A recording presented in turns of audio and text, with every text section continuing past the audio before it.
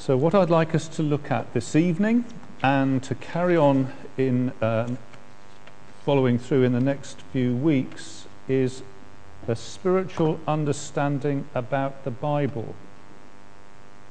Or if you like, you could call it the doctrine of Scripture. If you're put off by the word doctrine, then we can just go back to a spiritual understanding about the Bible. But it comes to the same thing. What does the Bible say about itself? Right, that's what we're going to look at. Now, please excuse me, I'm going to take my pullover off, so just look away because it won't be a pretty sight.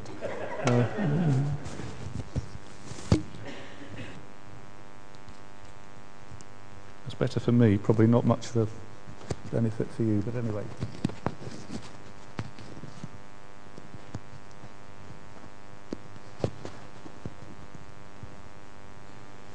What does the Bible say about itself? What I want to do is to defend the evangelical understanding of the Bible, which is what the Bible says God says. You could enlarge on that, and people can have enlarged on it, but I think that's the basic of it. What the Bible says, God says. If we find it in the Bible, that's what it's saying, God is saying it. Okay, that's evangelical, which is what our sort of church is meant to say we believe in the gospel, the basic points of the gospel, like you must be born again, like we need to be justified by faith, like Jesus is coming again, and where we get all that stuff from, we get it from the Bible. And that's what evangelical means. And if you go back to the sort of basis of it, it comes to this, that what the Bible says, God says. So I'd like us to think about that for a few minutes this evening. And I thought we could look at it in terms of objections. And I thought of these objections. Number one, that it is unchristian. So it's an unchristian thing to put so much weight on the Bible. Number two, it is an unlikely doctrine and doesn't seem to make much sense. Number three, that this idea is boring. Number four, that it is difficult. And number five, that it is irrelevant. So I don't know whether you've ever thought any of those things. You might have done. I'm sure lots of people do think things like that. So I'd like to try and think about the idea of the Bible being God's word against those criticisms. That's the idea, and I thought maybe we could stop between each one and see what you thought. Number one, the idea is unchristian. That's the objection. I don't agree with it, but this is the objection. So the objection is saying something like this. Christianity, you guys, is about Jesus, and it's about the Holy Spirit, and it's about life, and it's about love, and it isn't about some dry, dusty old book. So you evangelicals that are always going on about the Bible is unchristian. Come on, get real, wake up. We'll talk about it was about Jesus and the Holy Spirit and life and love. Okay, do you understand the idea of that objection? So what would we say to that objection? Now what I'm going to do is look in the Bible. And it's a bit of a circular defense, isn't it?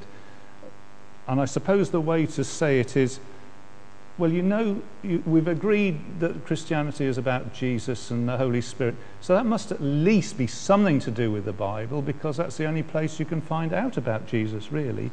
So, for example, let's look at Mark chapter 8, verses 34 to 38. And I suppose I'm saying, well, we're in agreement with something about Jesus. Now, who is the Jesus that we're talking about? What was his view on things like this? And in Mark 8, 34 to 38, the Jesus that I have in mind said this. He called the crowd to him along with his disciples and said, "If anyone would come after me, he must deny himself take up his cross and follow me. For whoever wants to save his life will lose it. Whoever loses his life for me and for the gospel will save it. What good is it for a man to gain the whole world yet forfeit his soul? Are you happy with that? Sort of thing that Jesus that you're interested in would have said? I think he would have said things like that. Makes sense, doesn't it? What good is it for a man to gain the whole world yet forfeit his soul? What can a man give in exchange for his soul? That seems to fit with the sort of Jesus that's Christian Jesus. Please note what he says afterwards. If anyone is ashamed of me and my words in this adulterous and sinful generation, the Son of Man will be ashamed of him when he comes in his Father's glory with the holy angels. Do you notice what this Jesus said? This Jesus said, yes, I am the key. Yes, I am the centre of it. And the way it works is, if you have me, then you're safe. And if you don't have me, you're not safe. But please notice what having me is, verse 38. If anyone is ashamed of me and my words, then the Son of Man will be ashamed of him. Do you see the point there? Jesus is saying you can't just have a vague idea about me. The me that really exists is a me who said things. And you can't have me without the words that I said. That's the sort of person Jesus is.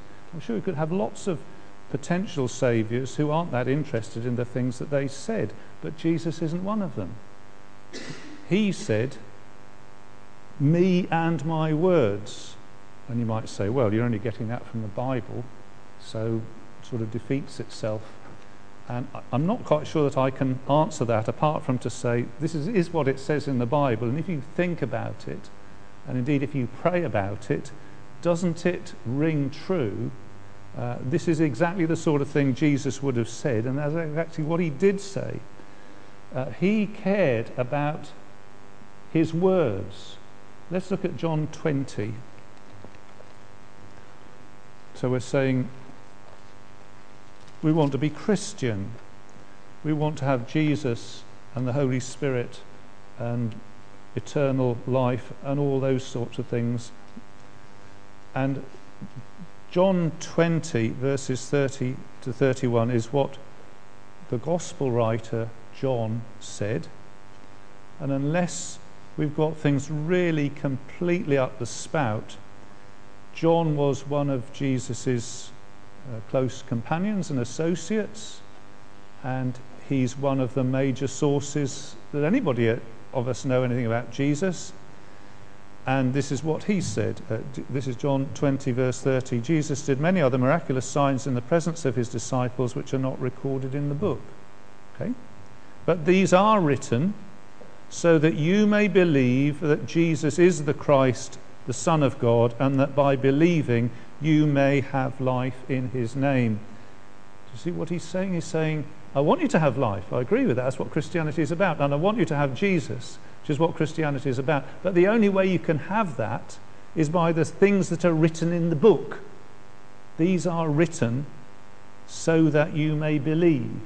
So to have life is to do with faith, and faith is to do with Jesus. And you can't have Jesus without the things that are written in the book.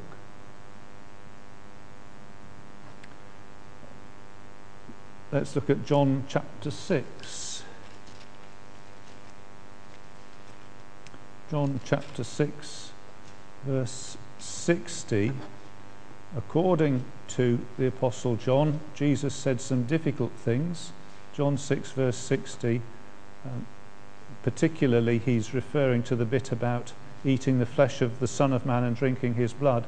On hearing it, many of his disciples said, this is a hard teaching, who can accept it? Aware that his disciples were grumbling about this, Jesus said to you, does this offend you? What if you see the Son of Man ascend where he was before? The Spirit gives life, the flesh counts for nothing. the words I have spoken to you are spirit and they are life. Yet there are some of you who do not believe. And so he goes on. Jesus had known from the beginning which of them did not believe and who would betray him. He went on to say, this is why I told you that no one can come to me unless the Father has enabled him. And from this time many of his disciples turned back and no longer followed him. Well, sometimes people didn't believe. In those days, they actually had Jesus standing in front of them and they said, can't take this. I'm not up for this. But you see what Jesus says being up for this involves? He says, yes, it is spirit and it is life and it is Christ. But the way you get that is via the words. Doesn't Jesus actually say, the words I have spoken to you are spirit and they are life? And he's saying that the way to get spirit, life, Jesus is by the words that he said. And these are the words that are written down for us, and they're the words that are in the Bible. So although we might say, I don't really want Bible stuff to have Jesus, there doesn't seem really to be a Jesus that we can have without the Bible. John 19 verse 28. John 19 verse 28 is a little snippet into,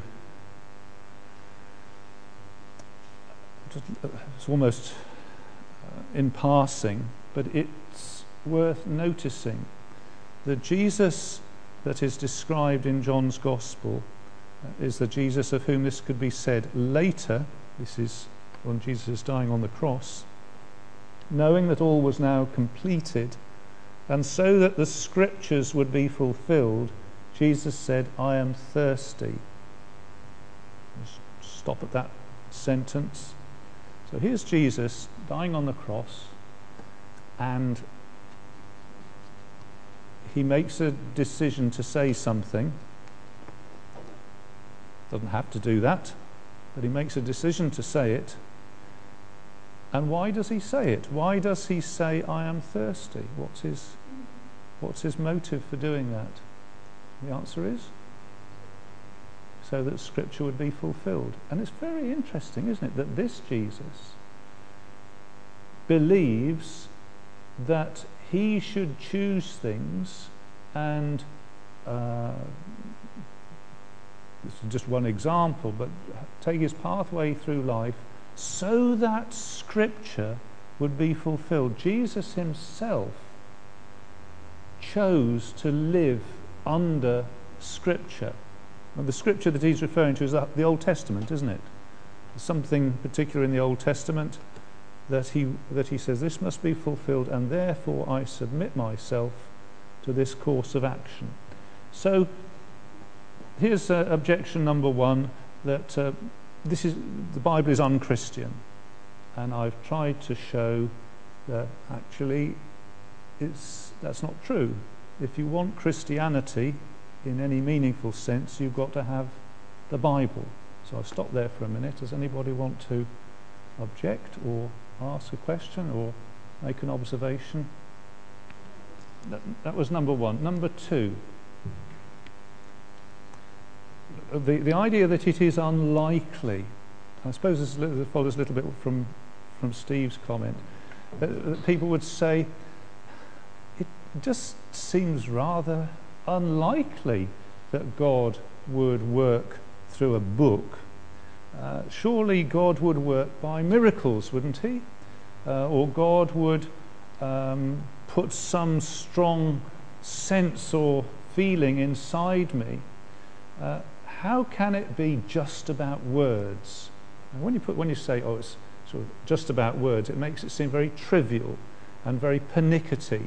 You know, people just arguing about words. All these different denominations are just arguing about words, and therefore there's something to be disdained. Disdained? Looked down on, not bothered with. Well, let's see if we can make some comments about this. Number one, well, no, this is the comment. God The God of the Bible is a God who speaks and does things by his powerful word.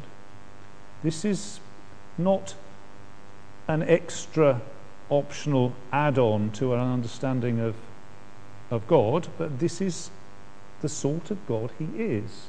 This is the way he characteristically works. So let's look at Psalm 115, which is a wonderful piece of polemic. A polemic is an argument against something. So Psalm 115, verses 1 to 11, give us the context. So we will do a bit of reading this time. So Catherine, could you read us Psalm 115, 1 to 11?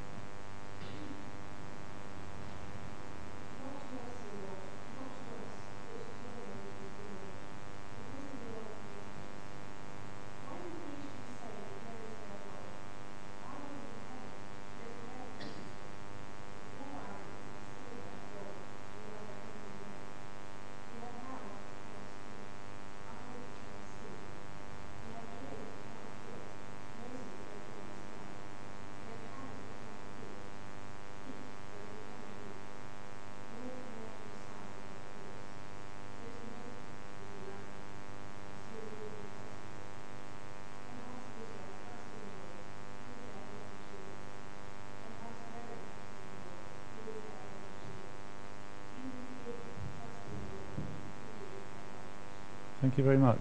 So the psalm is very much to do with glory and praise, not to us, O Lord, but to your name be the glory. And it is about the spiritual realities of the spiritual life. House of Israel, trust in the Lord. He is their help and shield. House of Aaron, trust in the Lord. He is their help and shield. You who fear him, trust in the Lord. He is their help and shield. But in the middle of those comments is the comparison of what the Lord is really like and what the idols are like. So there's this choice of these two, what human beings characteristically come up with as their version of God and what God is really like by contrast.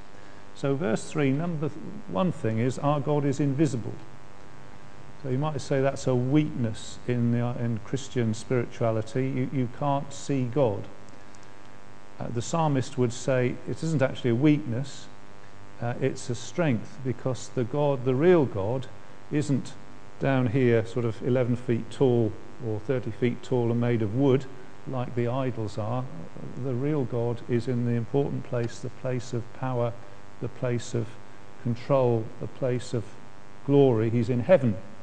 And he is completely untroubled by what we think he can and cannot do. He does whatever he pleases. That's what the real God's like. And notice some of the contrasts. The idols, the made-up versions of God, verse 5, they have mouths, but they can't speak.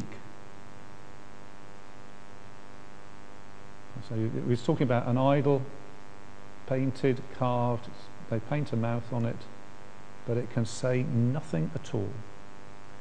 And the contrast is this, that the real God, who is in heaven, can speak and say things.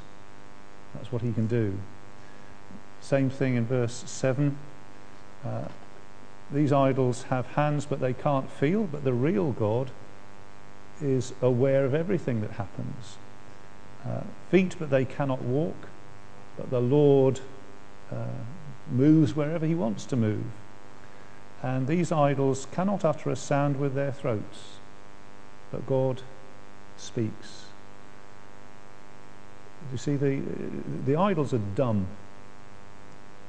and powerless, but God, the God of the Bible, is powerful, alive, and part of that is he speaks. So here's an example of it. When God wants to make everything, what does he do? So think of Genesis. So he could snap his fingers, and it could say, And God snappeth his fingers, and lo, there was light, or whatever. But it doesn't say that, does it? Do you remember what it does say? I mean, you could look it up, but I expect everybody knows it. He spoke. He spoke. God said, let there be light, and there was light. It's significant that the God of the Bible speaks, and he does stuff by speaking. And we can say a bit more about the character of his word. So here is a relevant comment in Jeremiah chapter 23. I'm heading for you, Steffi. Jeremiah 23, verses 25 to 32. Jeremiah 23, 25 to 32. And this is a contrast between what the idols come up with and what it's like when God comes up with stuff. So please, Steffi, Jeremiah 23, verses 25 to 32.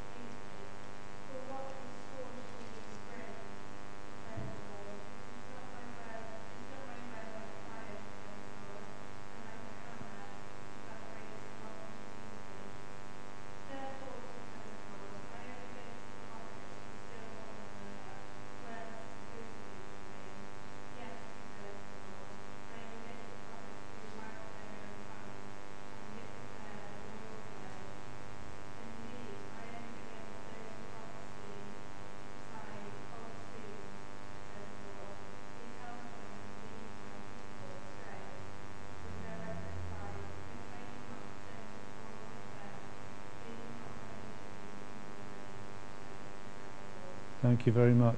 Thank you very much. See, here God is making a contrast between all sorts of words that people make up themselves, they're of human origin, and words that come from God. And he says the words of human origin, well, they're just dreams, and in a way they're lies. They don't benefit people at all. In fact, they lead them astray. And he says, but my word is on a different plane altogether. These memorable words, what has straw to do with grain? Two different things. Is not my word like a fire, declares the Lord, and like a hammer that breaks rock in pieces? My word, says the Lord, has a quality of power. It's like a fire, and it's like a hammer that breaks rock in pieces. I don't know whether you've ever tried breaking a rock in pieces with a hammer, whether you've tried breaking up a bit of a concrete path or something like that. It needs something powerful to break a rock, to break up concrete. And God says, that's what my word's like. That is bang, it changes things. Bang, breaks things. Bang, makes things. My word is different. And that's what my word is like. So just coming back to this objection, God says it's not at all unlikely that he would work by his word. And God says it's not at all odd or inappropriate, because God's word has a quality that human words don't have. I've put here, mind you, that human beings are made in God's image, and as God is a speaking God, we're actually speaking creatures. And in that way we are different from rabbits, and badgers, and just trying to think of another name for another animal, cockatoos, who are, for example. The interesting thing about animals is though they squawk and purr and growl, they don't talk. So there is having words is not, what am I trying to say? I'm trying to say being capable of words is not a trivial thing. It's a great privilege. It's a godlike thing, and it's not surprising then if God chooses to work amongst humankind by words. Okay, that's the unlikely. Does anybody want to comment? Number 3, it's boring. I just love that as a comment on anything, actually.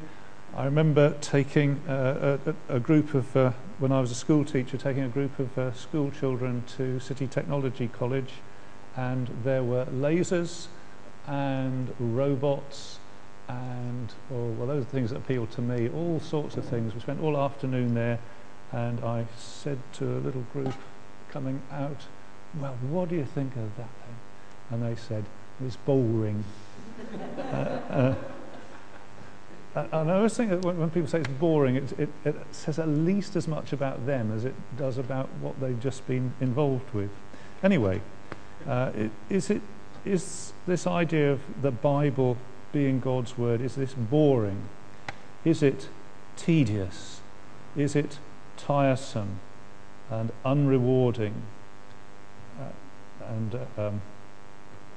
Did hear somebody say of, I think really of sermons in our church, that they're tiresome.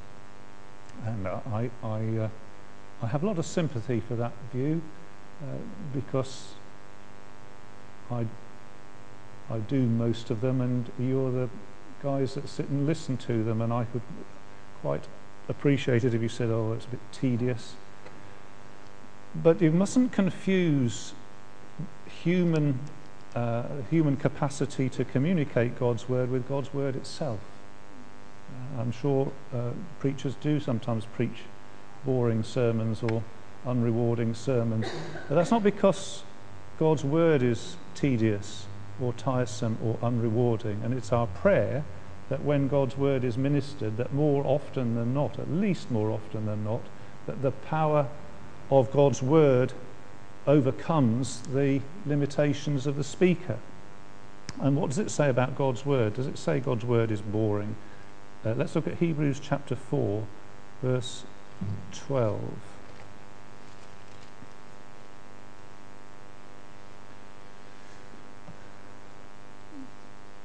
This is going to be Lindsay. Hebrews 4, verse 12 and 13. So the question is God's word tedious, tiresome and unrewarding? And this is what the writers of the Hebrews says about God's word. Hebrews 4, verse 12.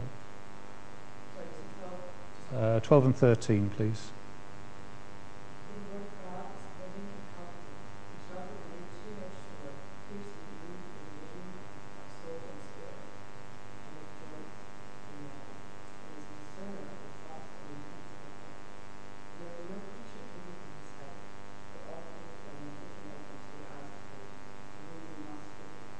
Thank you.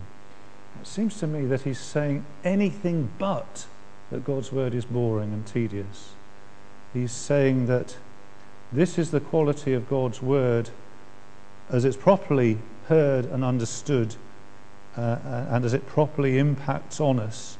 It's living, it's active, it's sharp, it goes right down inside us and challenges us at points that we wouldn't have thought that we needed challenging on, and it goes down and points out our motives in a way that we wouldn't have thought was proper or appropriate, but the Word of God gets in there and does that. And it is scary in the sense that when we come under God's Word, if it's rightly understood and rightly explained in the power of the Spirit and in prayer, that there's a sense in which we are totally undone in the face of God. God has total access to see what we're really like, and I suppose in a sense we begin to see what we're really like. And I think that that is anything but tedious and unrewarding and tiresome. I'm sure there are tedious, unrewarding, tiresome sermons, but that's because somehow the human speakers got in the way of what the Word of God is saying. And I would guess that for most of us, we would say I could identify times when I've heard God's Word and it has pointed things out to me in exactly this way, that I've experienced some power of it being alive and active and sharp, and I've gone away with the sense that God has dealt with me and spoken to me. I might have had the sense almost of being in heaven because I was so inspired by what I heard, or I might have had the sense of being totally humbled before God because God's Word has got in and shown me truth about myself. 1 Peter 1, 22 to 25.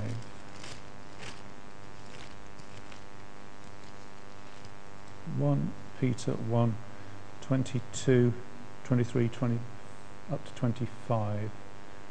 Ray, please could you read that for us? Now that you have purified your souls by obeying the truth, so that you have sincere love for your brothers, love one another deeply from the heart. For you have been born again, not of perishable seed, but of imperishable, through the living and enduring Word of God. For all men are like grass, all their glory is like the flowers of the field. The grass withers and the flowers fall. The Word of God stands forever. This is the Word that speaks to you. Thank you very much. See what he's saying there? He's quoting from Isaiah, who says that there's this transitory thing about humanity, transitory, earthbound, limited, impermanent. That's what humanity is like. But there is something that, by contrast to that, stands forever and is permanent and glorious and not fading. And that's the Word of the Lord. And then Peter makes this remarkable equation and says, you people heard the Christian message, and that's what's impacted on you, and these two things are the same. What is this message of God? Where do you get access to this permanence, this glorious word? Answer: in the gospel that was preached to you. That's what was preached to you. When you were told about Jesus Christ, that's the thing. You were brought this word, this living, real. I put real there because I think that's almost what he's saying, isn't it? That human power doesn't touch the deepest realities. It just does a bit and then it fades away. But there is something which brings us into touch with eternal, permanent realities. And what is it? It's the Word. And that's the Word that you heard when somebody witnessed to you, when you did your Bible study, when you heard the sermon and you suddenly saw the reality of Jesus Christ. You were brought into contact with this eternal, glorious Word of God, which is anything but boring. And my final comment under that heading was that we had a minister's, what was it? Oh no, it was the planning committee of SEMS the other day. So I was on the planning committee of the Sussex Evangelical Ministry seminars, and we were thinking about who to invite for future years, and we were saying what sort of talks helped us most, and it was Graham Nichols actually who said that he liked it when the talks enabled us to feel the weight of the text, to feel the weight of the text. And I thought that's a very good expression. I like that. And I think that is a helpful thing. Not just that the Bible is read, which is a blessing in itself, but we're able to get into it, to think it through, such that we feel the weight of the text, and we go away with some of those sort of ringing in our minds, some of those words, sort of we feel the weight of the text. So that was item 3, boring. I've got 2 more to do. Anybody want to comment on boring? Let's go on and look quickly at another couple, if we may. So this is objection number 4. It's difficult. The Bible is difficult. So people would say it's okay for clever people, but not for me.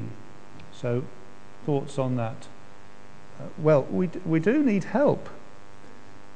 And if you think about it, we all have depended upon a translator for the Bible that we've got. We never did that by ourselves, did we? We didn't go to the original text and read it in the power of the Holy Spirit. We needed help from translators, and that, that's a very considerable thing. We're benefiting from work over centuries, because that's what our current translations are.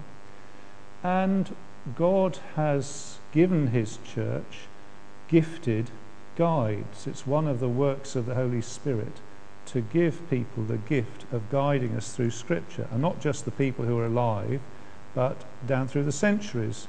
God has given great teachers and guides to his church. So people like Augustine, and people like Calvin, people like Luther.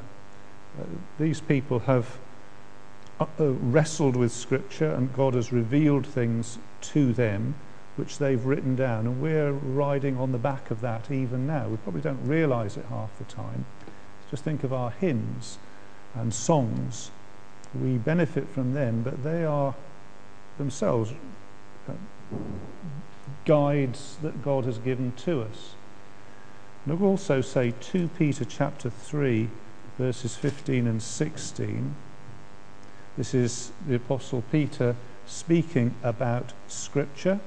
2 Peter 3, 15 and 16. Chris, please, could you read this to us? Bear in mind that our Lord's patience means salvation, and just as our dear brother Paul also wrote to you, with the wisdom that God gave him. He writes the same way all his letters, speaking in them of these matters. His letters contain some things that are hard to understand, which ignorant and unstable people distort, as they do the other scriptures to their own destruction. Okay, so Peter's saying there are some difficult bits in Scripture. I suppose it means that we need to be a little bit careful on what we expect. If we expect that every time we read a paragraph of Scripture, it'll become very clear to us immediately, without any help, without us studying it. Now, some passages will do that, and the meaning is just there on the surface for anybody. But I don't think the Bible is saying that that's always the case in all the Scriptures. So Adam was saying this afternoon that he and Rachel have been going through the book of Leviticus together and find it quite hard to find something they could say, well, I've really been blessed by that. Well, I think good for trying. And yet I'm not altogether surprised that going through the book of Leviticus, they say, I don't really understand this. And maybe it's a case of saying, we need some help. We'll read something else. Read something that's a little bit easier. I don't know what you think about that, but some bits are hard. But it does say that it is not an unrewarding thing to keep trying. Proverbs 2 says, Proverbs 2, 1 to 11. So this is a father speaking to his son, and it's like speaking about how we approach God's word. Proverbs 2, "My son, if you accept my words and store up my commands within you, turning your ear to wisdom and applying your heart to understanding, and if you call out for insight and cry aloud for understanding, if you look for it as for silver and search for it as for hidden treasure, then you will understand the fear of the Lord and find the knowledge of God. For the Lord gives wisdom, and from his mouth come knowledge and understanding. He holds victory in store for the upright. He is a shield to those whose walk is blameless. For he guards the course of the just and protects the way of his faithful ones. Then you will understand what is right and just and fair, every good path. For wisdom will enter your heart, and knowledge will be pleasant to your soul. Discretion will protect you, and understanding will guard you." And so he goes on. So he's saying that, there is a great reward to be obtained, but it isn't necessarily obtained just by looking at a particular passage for 10 minutes. He says, and that may be the case, but there's also a certain prayerfulness if you're crying out for understanding, and if you give time and effort to searching. He says, if you look for it as for silver and search for it as for hidden treasure, you will understand the fear of the Lord. So I think he's saying there's benefits to be had from God's word, which are by way of maybe sitting down with a concordance and studying, maybe reading a book that will help you, maybe getting together with other people in a Bible study and searching things out together. There is a benefit for people who are spiritually minded and spiritually serious and make an effort. Does that make sense? I think that's what that's saying. Psalm 19 verse 7 says it does make wise the simple. So there is also this characteristic of Scripture. You don't have to be clever to be blessed. But that isn't the same thing as saying you can just always get the meaning of every passage by looking at it for a couple of minutes before you catch the bus or something like that. So item 4, difficult. Looking at the difficulty of Scripture and trying to say on the one hand, there are difficult bits, but it's basically clear, and given the use of the appropriate means, we can come to a rock-solid knowledge of the truth. Number 5 was that it's irrelevant. So the objection is it is irrelevant, and my answer briefly is it is not irrelevant, it is directly relevant. So Jesus said that he had the words of eternal life, so that's directly relevant. We need eternal life, and the words of Jesus are where we get them. It is directly relevant for the Christian life.